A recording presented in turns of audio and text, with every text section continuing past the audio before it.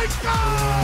They score! Welcome to God's Playbook with your host, Father Rico Passero. Lock at the 20, 10, 5, touchdown! Touchdown! Let's play ball. Happy Sunday, everyone. Welcome back to God's Playbook. We continue our little mini-series here on the Bread of Life discourse in John chapter 6.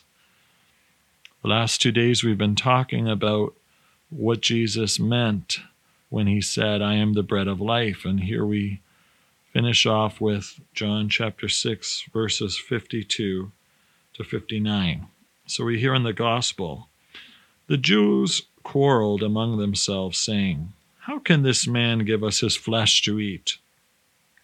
Jesus said to them, Amen, amen, I say to you, unless you eat the flesh of the Son of Man and drink his blood, you have no life within you.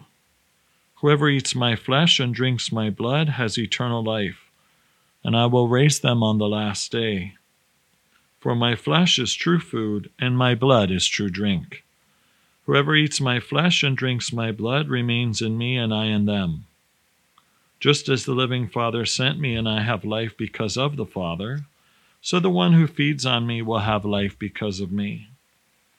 This is the bread that came down from heaven, unlike your ancestors who ate and still died. Whoever eats this bread will live forever. These things he said while he was teaching in the synagogue in Capernaum. The Gospel of the Lord. Praise to you, Lord Jesus Christ. Friends, this beautiful passage, which we reflect upon here on the Lord's Day, where we are all called to feast on the body and blood of Jesus, not as an obligation, but rather as a deep desire, please God. It's an opportunity for us to really reflect upon these beautiful words. Unless you eat my flesh and drink my blood, you have no life in you. But whoever eats my flesh and drinks my blood has eternal life, and I will raise them up on the last day. Beautiful, comforting words of Jesus to help to sustain us, to lift us up, to keep us with our eye on the prize here, knowing that God is a God of accompaniment who never abandons his people. The Eucharist continues to be for us food for the journey here on earth and food for the journey that is to come, preparing us for eternal life. And Jesus is abundantly clear of his expectation of us. That's why the Church, in her wisdom, has always gathered at the Eucharistic banquet table of the Lord to do as Jesus commanded at the Last Supper. He said to the apostles, who then passed it on to the first disciples of the church, that has been passed down through the generations for 2,000 years now, friends, as we gather in thanksgiving around the altar of our God. No longer animal sacrifices, but rather the only sacrifice and atonement for sin that God will accept is that of the Lord himself. And so he freely gives himself for us to eat, for indeed his flesh is true food and his blood is true drink. So this connection between this life and the life that is to come helps us to understand first and foremost that there is a life that is to come, but also that strength for the journey, as I mentioned, is so important for each one of us. This food for the journey helps us to deal with the joys and crosses of today and also our future needs as well. I'm so humbled as a priest when I see people come forward and receive Jesus so reverently at Mass. You can see their deep desire to abide in the Lord as he abides in us.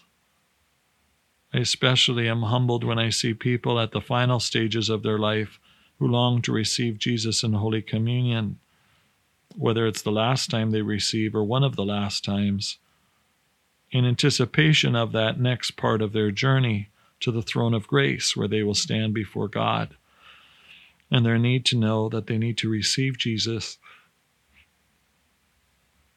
What's also important for us to identify here, friends, is Jesus is quite clear.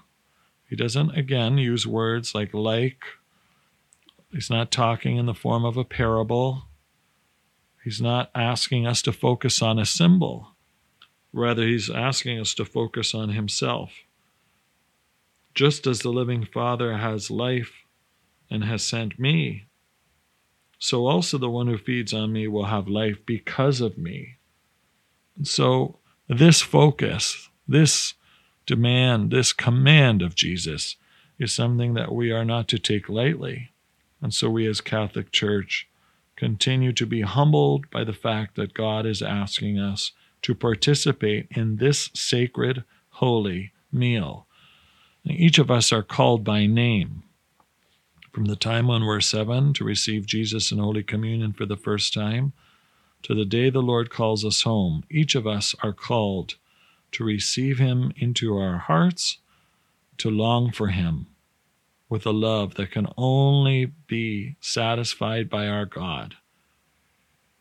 And so today, friends, as you go to Mass, or perhaps you've already come home from Mass as you listen to this podcast, what a great reminder to us to renew our commitment to be reverent, to be respectful, and to long to receive Jesus in Holy Communion, so that transformed by him, we may move forward as God's daughters and sons. I am the bread of life. Whoever eats my flesh and drinks my blood will have eternal life, and I will raise them up on the last day. May these words also, friends, give us comfort for those who have died, trusting that those who have been faithful to God over the years will indeed receive the compassion and mercy of a loving, forgiving, and merciful God. May it bring peace to us, and each time we enter into a Mass, may we realize that the communion of saints has come together in praise and worship of God, Father, Son, and Holy Spirit. Lord, we thank you for the gift of the Eucharist. We thank you for feeding us not with regular food and drink, but with your flesh and blood. For in consuming you in this sacred holy meal, we receive you and your grace in abundance. Lord, thank you for all you do for us. Amen. For God's Playbook, friends, I'm Father Rico. God loves you, and so do I. If you like what you hear, please consider supporting us using any of our affiliate links in the description below via Buzzsprout, Ko-Fi, or GoFundMe. Thanks, and God bless.